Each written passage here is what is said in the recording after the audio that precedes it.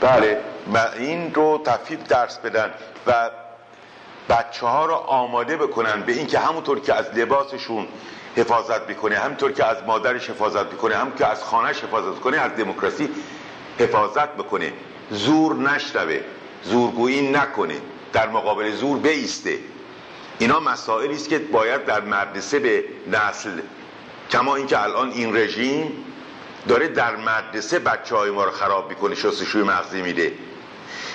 یک تعلیم و تربیت صحیح این است که در مدرسه باید اندیشه و افکار رو روشن بکنند و بعد در جامعه موجود بیاد پیاده بکنه. این کار رو ما در یک سال با تمام به اصطلاح قوا جامعه معلمان با تمام قوا پیاده کردیم. به همین دلیل بود که عواملی در وزارت فرهنگ به اصطلاح کار میکردن که اون عوامل در هیچ موقعی واقعا نبودن، مثل فرض کنید جلال آل احمد که یکی از اعضای گروه هدف بود. میدونید جلال آل احمد کتاب بنده مسئله قرض‌زدگی جلال احمد رو خودم به اون صورت که هست بهش معتقد نیستم به طور کلی، اما جلال آل احمد در شرایطی که ما در وزارت فرهنگ بودیم و در اون رژیم و در اون قضایا قرض‌زدگی رو در وزارت فرهنگ برای وزارت فرهنگ تهیه کرد، برای کمیسیون هدف آمد، در کمیسیون هدف هم آمد گرفتش خوند. خب بگذاریم به این که شدیداً باعث ناراحتی. کمیسیون هدف چی بود آقای درخشش؟ میدونید فرهنگ مملکت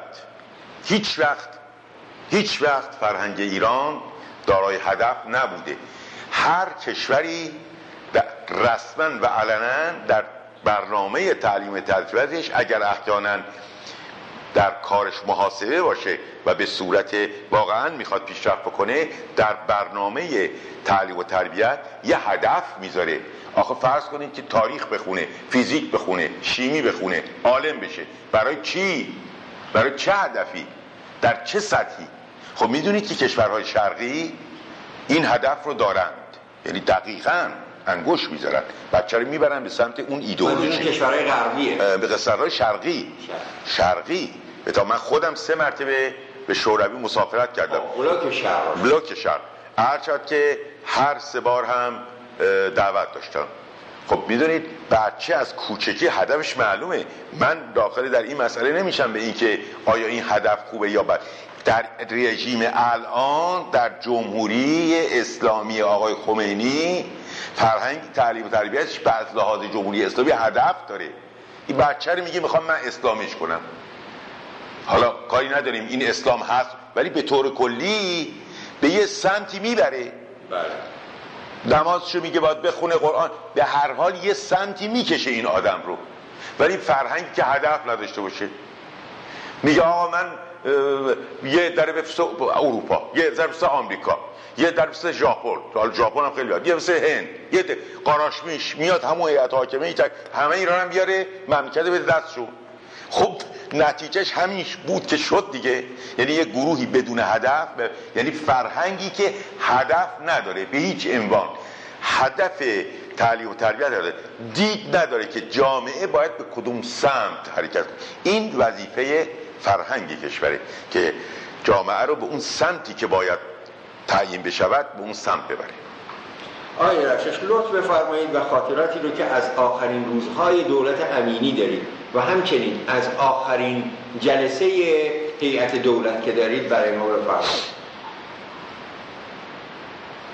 والا نمیدونم چه نوع خاطره ای سرکار میفرمایید؟ خاطرات سیاسی محققاً.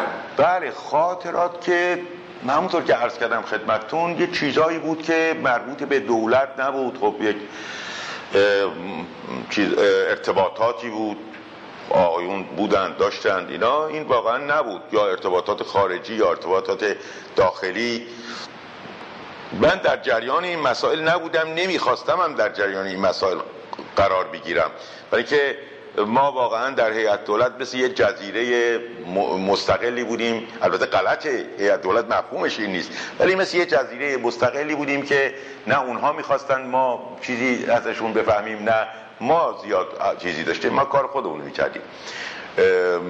ولی این که میفرمایید آخرین جلسه هیئت دولت، بله آخرین جلسه هیئت دولت تشکیل شد روزی بود که آقای دکتر امینی استعفا رو اومد خوند در هیئت دولت و البته من قبلا میدونستم که یه همچین چیزی هست و بسیارم خوشحال بودم برای اینکه به هر حال از اون بار گران خلاص بشیم. چون میدونید وقتی که آدم در یک جامعه‌ای میخواد کار بکند، اگر احیانا کاری در جهت مردمی میخواد بکنه، حالا تشویق هم نباید بشه، اشکال نداره، ولی ترمز نباید بشه. خب ما هر قدمی که برمی‌داشتیم یک سنگ بزرگ، یک خنجر بزرگ به پشت و این بود. دلیل چیزی که جامعه هماهنگی در اون موقع قضایا به اون صورت نبود به این که واقعا بایستی کار صحیح انجام داد. ایناست. اما در اون روز بنده ایشون آمدن، یه عده اکثریت وزرا نمیدونستن قضیه چیه. خب بهشون تلفن شده بود که آقا بیایید، روزم بود، بیایید در هیئت دولت تشکیل میشه. گفتن لابد یه امر خیلی ضروری و واجب و بزرگی. رفتید وقتی ایشون استعفاشو خوندش، خب یه عده از آقایون رنگ روی پریده، دهن کف کرده، خیلی ناراحت شدن. اما ناراحتیشون به زودی از بین رفت، برای اینکه تمام اونها دوباره در کابینه بعدی جزء هیئت دولت شدن دیگه. اون مشکلات روحیشون از بین رفت دیگه. چیزی بنده خاطره، البته اونجا هم تشریح و توضیح نشد به این که این استعفا برای چیست و به چه خاطر است و اینها، ملاحظه می‌فرمایید تشریح نشد. به همین دلیل بنده میگم از مسائل پشت پرده و از قضایا و اینها اطلاع ندارم و خبر ندارم.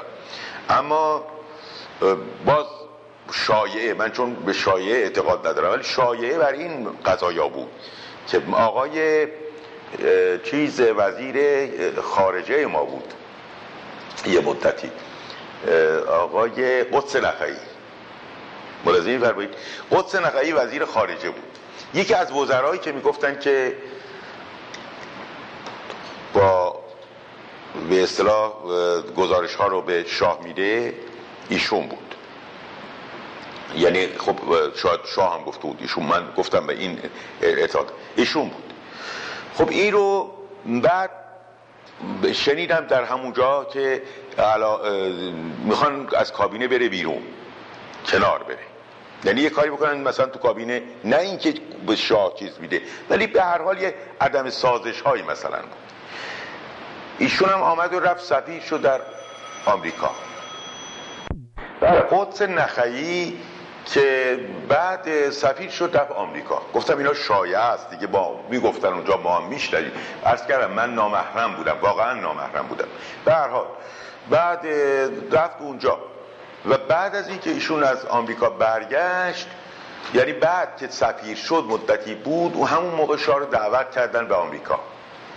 شاه آمد به آمریکا. وقتی که آمد به آمریکا برگشت از آمریکا. بعد که برگشت ما دیدیم که چهره آقای چهره آقای دکتر امینی عوض شد. یعنی به طور کلی گفتم اینا مسائل پشت پرده است دیگه. بعد هم ما شنیدیم به این که آقای نخعی در اینجا کوشش کرده است که این به اصطلاح ایشون دعوت بشن و دعوت شد و بعد آمده اینجا و بعدم نخیر دکتر امینی نه، شاه آمده اینجا، بعدم مذاکره کرده، بعدم قرار گذاشته است به این که خودش چیز رو به دست بگیره، بعدم دلایل آورده که این برنامه هایی که آقای امینی ادعا میکرده و اینا رو نتونسته پیاده کنه، شکست داشته و فلان داشته و اینا. بعدم قبول کردن به این که خود شاه چیز بشود به طور کلی. بعدم بعدم آمده است و پیغام داده است که آقا برو پیکارت مثلا، یا قضایای دیگه. چون اون موقع بعد از این جریانات آثار این که امینی باید بره پیدا شد. چطور؟ من باب مثال مجلسی که اصلا مدتها 1 سال بود از صحبتی نشد، یه دفعه شروع کردن همون وکلای مجلسی که چیز شده بودن به اصطلاح از بین رفته بودند و یعنی مجلس منحل شد فلان اینا در مجلس جمع شدن، دعوت کردن به عنوان مبارزه و این پشتیبانیش همون به اصطلاح دربار و این قضایا بود و قرار اعلام خطر کردن به امینی مثلا. خب ایشون هم به طور کلی من به جناب عالی عرض کنم اصلا این طبقات الان آقایون رو بنده میخونم، الان خوندم که هم اون آقا، اون یکی آقای بختیار، اون یکی رفتن در هتل نمیدونم فلان ورسای گرفتن نشستن نهار خوردن، میخوان آقا مبارزه. اینا اسمش مبارزه نیست، قصد بنده اینه. مبارزه این هستش که آدم یه مقداری، یعنی نه یه مقدار، حد داره، اندازه داره، اما این که نه دست به من نزنند و بنده همطور باشم و هیچ بلانم نشه و کارم درست بشه، این که نمیشه. خب بعد استعفا، حالا نتیجه این چیزی که بخوام عرض کنم خدمتتون، نتیجهش هم مشخص شد. نتیجهش این شد که آقای قصه نخعی بعد شد وزیر دربار و گفتن این مزد همون کاریست که بوده است. میخوام بگم که مسائل تمامش بر مبنای یه بند و بست‌های سیاسی بود، واقعا اینطوریست، بر مبنای یک تحرک به سوی سعادت ملت به هیچ عنوان نبود، مخصوصا با یه عده وزرا که اصلا عرض کردم بعضیشون واقعا آدم نبودند، آدم هم نیستند، هیچ از قابل نیستن اینا. بعد چه خاطری از آقای جمال گنجی دارید، وزیر؟ والا آقای جمال گنجی آدم بله مفلوکی بود، خدمتگزار.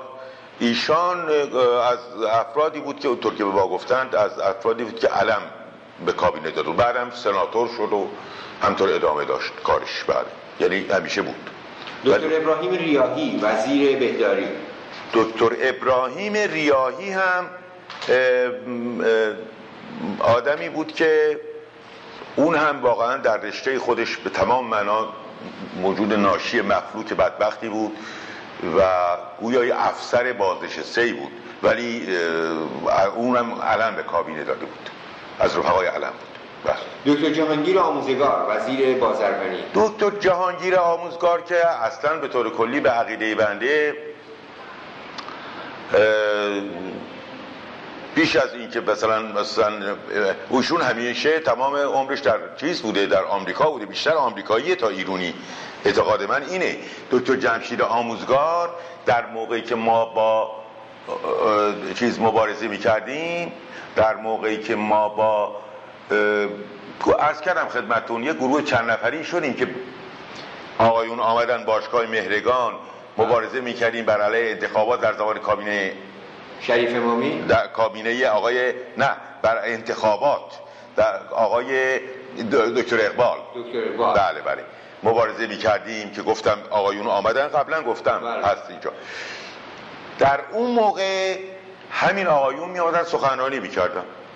آقای آموزگار هم اومد؟ نه خیر، نه همین آقای عرض کردم، گروه رو عرض کردم خدمتتون که بنده بودم و آقای دکتر امینی بود و ارسلان خلعت‌بیری بود و جزایری بود و جعفر بهبهانی بود. اینا ما به عنوان مبارزه بر علیه انتخابات آقای دکتر اقبال که این اظهار مبارزه می‌کردیم. بله ائتلافی هم نداشتیم، باشگاه مهرگان رو آمدیم. در اونجا آقای دکتر امینی نطقی می‌کرد، البته هممون هر جلسه که تشکیل می‌شد آقای دکتر امینی به عنوان این که انتخابات مجلس قلابیه اسم همین آقا رو برد، همین آقای آموزگار. گفت آقا یه آقایی به نام آموزگار، ایشان در آمریکاست، اصلا ممکن استش که رنگ شیراز هم ندیده باشه، مثلا از فسا، الان درست شهرش معلوم، از فسا اومده تو مجلس انتخاب شده در طبعی امریکا هم هستن لابد دیگه عرض کردم، از فسا انتخاب شده اومده تو مجلس.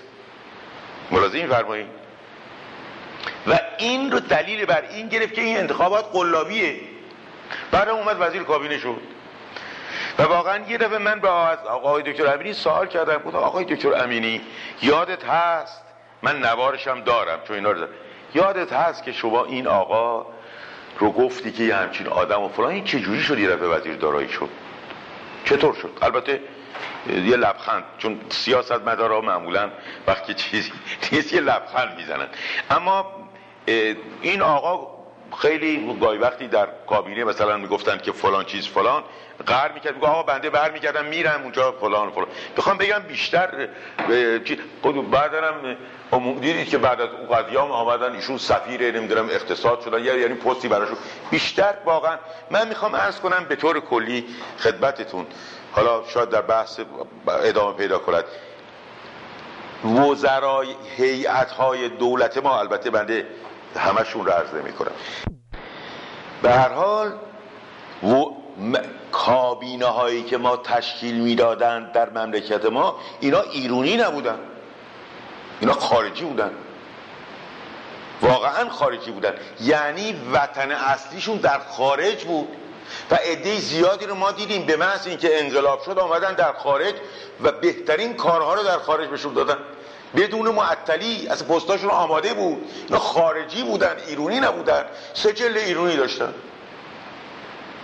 این عوامل بودن. به همین دلیل وقتی که هنوز انقلاب شروع نشده بود آقایون رفتن خونتکونی کردن، گذاشتن رفتن، انگار نه انگار به این که وطنی هست و مملکتی هست، فقط برای اینکه حکومت کنند و جیب پر کنند و همین قضایا. اینا کجا بودن؟ فرض کنید که همون آموزگاهی که برای نخست وزیر مملکت بود جمشید، خب حالا این اصلا از اینشون سوال کنید وطن ایران اصلا مطرحه. این آقایون بیشتر خارجی هستن، ایرانی نیستن به طور کلی.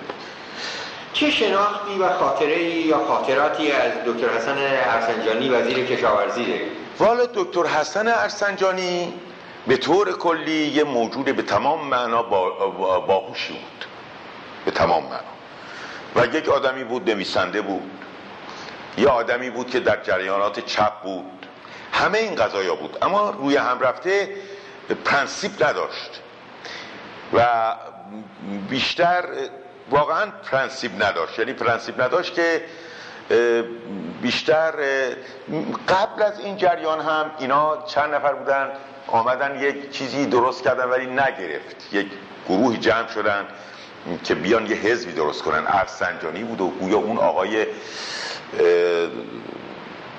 2-3 نفر بودن که بعدم میرفتن پیش شاه می آمدن و او مثل که شاه گفته بود که مثلا یه حزبی درست کنه. به هر حال به پرنسیپ به هیچ عنوان نداشت و بیشتر جنبه های ماجراجویی داشت به تمام معنا. در این مسائل هم خب اینطور که خصوصی می آمد می گفت به افراد گاهی وقتی که بله من در این تقسیم املاک قصدم این استش که نمیدونم 2 تا میخ تابوت نمیدونم شاه رو کوبیدم، 2 تا دیگر هم بخوام بکوبم، در این مسائل بود. اما قدر مسلم این هستش که آدمی بود که با شاه بود، یعنی او هم من بعد شنیدم که خب اگر دکتر امینی هم میخواست ولی توصیه شاه بود، او شاه میخواست این باشه، چون قبل از مسئله نخست وزیری، قبل از مسئله وزارت اینا هم ارتباط داشت با دربار و شاه، رفت آمد داشت. پس چی شد که بعدها اون به اصطلاح مورد غضب قرار گرفت و برکنار شد؟ مورد غضب اونطوری قرار نگرفت.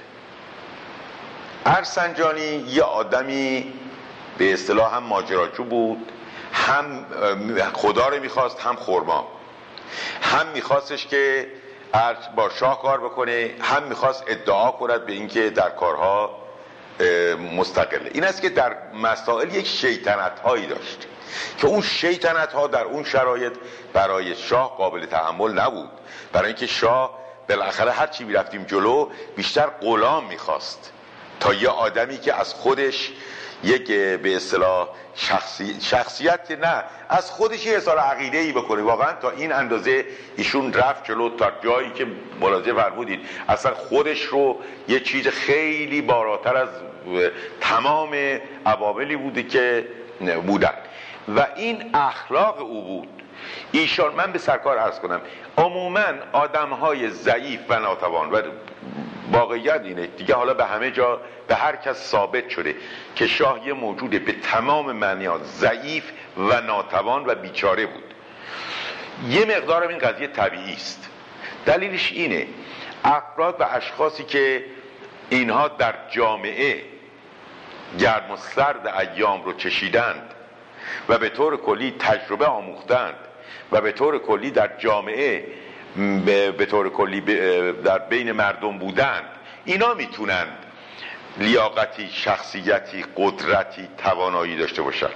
چطور ممکنه یه آدمی که در شکم مادر بوده ولیعهد شده، این بتواند یا من باب مثال اصلا یه مدرسه خاص براش درست کرده باشن و اصلا تحصیلات خاص براش، جای خاص براش، و به علاوه تمام اون معلمین باید بیان به اصطلاح اول تعظیم کنن، بعد نمیدونم دست ببوسن. اصلا یه همچین آدمی این نمیتواند رشد واقعی، شجاعت، شهامت و قضایا داشته باشه. چون میدونید یک آدم رو جامعه درستش میکنه، میسازه، تربیتش میکنه. خب دیگه الان مشخص شد، معین شد که بسیار موجود، یعنی برای ما که از اول بود، ولی برای عواملی که میگفتن نمیدونم همچین و فلان اینا، معلوم شد که بسیار آدم ضعیف و نفس و ناتوان و بیچاره بود. در همین اواخر دیگه ثابت شد که تا چه اندازه این مرد بیچاره بود. آدم هایی که اینطوری هستن، اینها با حیله کاراشونو پیش میبرن، یعنی کوشش کنن او رو به هم بندازن، او رو به هم بندازن، یا از او استفاده کنن. ایشون استفاده میکرد از افراد. نمیدونم خاطرتون هست یا نه، در موقعی که قصد داشت به این که خب در زمان حکومت مصدق، واقعیت اینه که مصدق اونچنان شخصیتی داشت، اونچنان این که عرض میکنم مثلا مصدق در مسیر مردمی آمد که تجربه آموخت که به طور کلی یک شخصیت سیاسی اگر در طبقه خودش باقی میموند که نمیتونست اینطور باشه. خب به او هم میگفتن که او در قنداق ترمه بزرگ شده بود، بعد قنداق ترمه رو رها کرد. در قنداق ترمه اتفاقا در قنداق ترمه کسی که درست گفتن، اونایی که در قنداق ترمه بزرگ شدن، من همیشه میگفتم که در مملکت ما از برف آمدن و سرما، یه عده‌ای که در قنداق ترمه به اصطلاح چیز شدند لذت میبرن، برای اینکه پشت توی اتاقشون میشینن، تو کاخشون میشینن، پشت پنجره ویسکیشون رو میخورن و میگن به به این برف چقدر زیباست، چقدر قشنگه، چقدر طبیعت عالی است. اما اون آدمی که تو این برف مسکن نداره، جا نداره و هر شود که تا بیخ تمام سلولهاش میلرزه، او از برف سرمه میبینه. یه وقت هستش که افراد قنداق ترمه رو رها نمی‌کنن، کاملا درسته. مصدق از آدم، یکی از دلایل این که مصدق یه شخصیت مردمی و ملیسی که قنداق ترمه رو رها کرد، یعنی آدمی بود که دنبه در اختیارش بود، مثل آدمایی نبود که دستش به دنبه نمیرسید میگم از گوش بدم میاد. رها کرد زندگی اشرافی رو، رها کرد، آمد با مردم. و به این دلیل خب در همون موقع ایشون در صدد چیز برآمد، شاه دید نمیتونه کاری بکنه در مقابل مصدق، ابدا عملی نمیتونه بکنه، آمد به حیله و تزویر متوسل شد. چیکار کرد؟ آمد اول رفت فرض سید ابوالقاسم کاشانی رو چیز کرد، یعنی رو چند نفر کار کرد. یکیش سید ابوالقاسم کاشانی که به خداش رسوند و نمیدونم همچینوی. یکی از اون آقایون آقای مکی بود که میرفت مخصوصا جز برنامهش بلند میرفت شمال، بعد میرفت توی منزل آقای چیز مکی، حسین مکی، بعد هم تو روزنامه میدانن بنویسن که بله اعلیحضرت تشریف بردن منزل آقای حسین مکی، شام خوردند و نهار خوردند و سوار شدن، از این صحبت. و همین بلا هم به سر آقای بقایی آورد، همین قضیه هم به سر آقای بقایی آورد. یعنی بلا چه عرض کنم، یعنی میخوام عرض کنم که یک قسمت جدایی و اون چیز مشکلاتی که در داخل اون نهضت ملی اتفاق افتاد، این رو شاه انجام داد. ولی بعد از این که به قول بابا خرش از کار گذشت و به طور کلی آبروی اینها رو گرفت از دستشون، خسر دنیا و آخرشون کرد، بعدم ماچاله کرد انداخت توی سطح خاک بود. این اخلاق ایشون بود، رفتارش بود. از آقای عطاالله خسروانی وزیر کار شما چه خاطره و شناختی دارید؟ والا عطاالله خسروانی خیلی معذرت بخوام، این اصلا ما نفهمیدیم چجوری آمد تو کابینه، یعنی چه داخل آدم بود. و حالا کابینه ها داخل آدم بود و وقتی هم آمد اون اندازه این کوچیک بود و به اصطلاح ناقابل بود که کفیلش کردن، حتی خجالت کشتن به که وزیرش کنن، درسته که لزومی نداشت. بله کفیلش کردن و بعد از اینکه کفیلش کردن حال بعدم وزیر شد اینا، یه موجود مفلوک بدبخت تعظیم کننده فلان اینا. اون هم البته از افرادی بود که خب از لحاظ میدونید سرمایه تملق و چاپلوسی بود، هر چقدر تملق و چاپلوسی و به اصطلاح و این یه قصه میخوام بگم که تا چه اندازه اینها واقعا در مسائل مفلوک بودن، بیچاره بودن. چیز آمد سفارت فرانسه، سفیر فرانسه اون موقع که من در وزارت فرهنگ بودم با من تماس گرفت که ما یه مدرسه بود، مدرسه رازی، دبیرستان رازی که فرانسوی‌ها اداره می‌کردن. این در جنوب شهر بود، جاش در جنوب شهر بود، همون جایی بود که این سرکار علیه محبوب فرح محبوب اونجا درس می‌خونده بودش. در همون تو خیابان امیریه بود. تو خیابان امیریه نبود، یه خود ببینید بین امیریه و هر شود که اونجا. ایشون به من پیغام داد که ما یه بودجه کافی و کاملی گرفتیم برای اینکه مدرسه رازی رو احیا کنیم، بسازیم و شما اگر احیانا زمینی به ما بدید که این زمین در هر شود که خیابان پهلوی باشد، همون پهلوی قدیم اونجا باشد و این زمین مقدارش هم کافی باشه، ما این بودجه رو صرف این کار میکنیم، میایم با شما هم قرارداد میبندیم و مدرسه رازی رو دخترونه و پسرونه با وسعت خیلی زیاد. بعد این کار خیلی خوبه. چرا؟ برای اینکه خب به جای اینکه مردم بچه‌هاشون رو یه عده البته بفرستن ارز خارج بشه، چون ما بخواستیم نخواستیم خب به صورت توریست می اومدن بیرون بچه‌هاشون، چون یه اپیدمی بود این کار، بچه‌هاشون رو داشتن میوردن، بچه 6 ساله 8 ساله 10 ساله میذاشتن به خارج، بعد برمیگشتن. گفتیم خب حداقل یه تعدادی میآیند این کارو نمی‌کنن. وقتی مدرسه رازی با علی رو قبول کردیم و رفتیم تحقیق بکنیم ببینیم که اونجاها زمین کجا هست. البته فرستادیم تحقیق کردیم فلان، اینا گفتن اصلا زمین نیست، همون زمینی که بعد پارک درست شد بلوش اینا، همون بغلش الان مدرسه رازی میدونید کجاست، در همون بعد یه زمین خیلی بزرگی. بعد یه کسی آمد با این برادر ایشون اختلاف داشت. میدونید برادر ایشون هم بعد که رئیس تربیت بدنی شد و اینا، این به نام یه باشگاهی داشت به نام باشگاه تاج که این به عنوان این باشگاه تاج در تمام مملکت زمین گرفته بود. هر چه شما دلتون بخواد آقا زمین گرفته بود به اینکه شعبه باشگاه تاج. حالا این زمین ها چی بود؟ چون واقعا وقتی میگن غارتگری بود واقعا غارتگری بود. خب آمدن این کارو کردن و بعد در اونجا هم این آقا زمین گرفته بود، منتها این زمین ها رو گویا اون تربیت بدنی اون موقعی که بندم وزیرم قرارداد بسته بود که آقایون که میان این زمین ها رو میگیرن برای کارهای خیر هم معلوم چیه، اینا بعد از 3 سال یا 2 سال 3 سال اگر احیانا چیزی نسازن باید برگردونن به دولت، چیزی احداث نکنن. اینا آمدن به ما گفتن آقا یک زمینی هست که مال این آقاست، در اونجا 3-4 قطعه زمین گرفته در همونجا، اما اونجا یه تنیسی به وجود آورده، ولی این همینطور هست، خیلی زمین عالی هم. بنده خودم رفتم زمین رو دیدم و شب آمدم.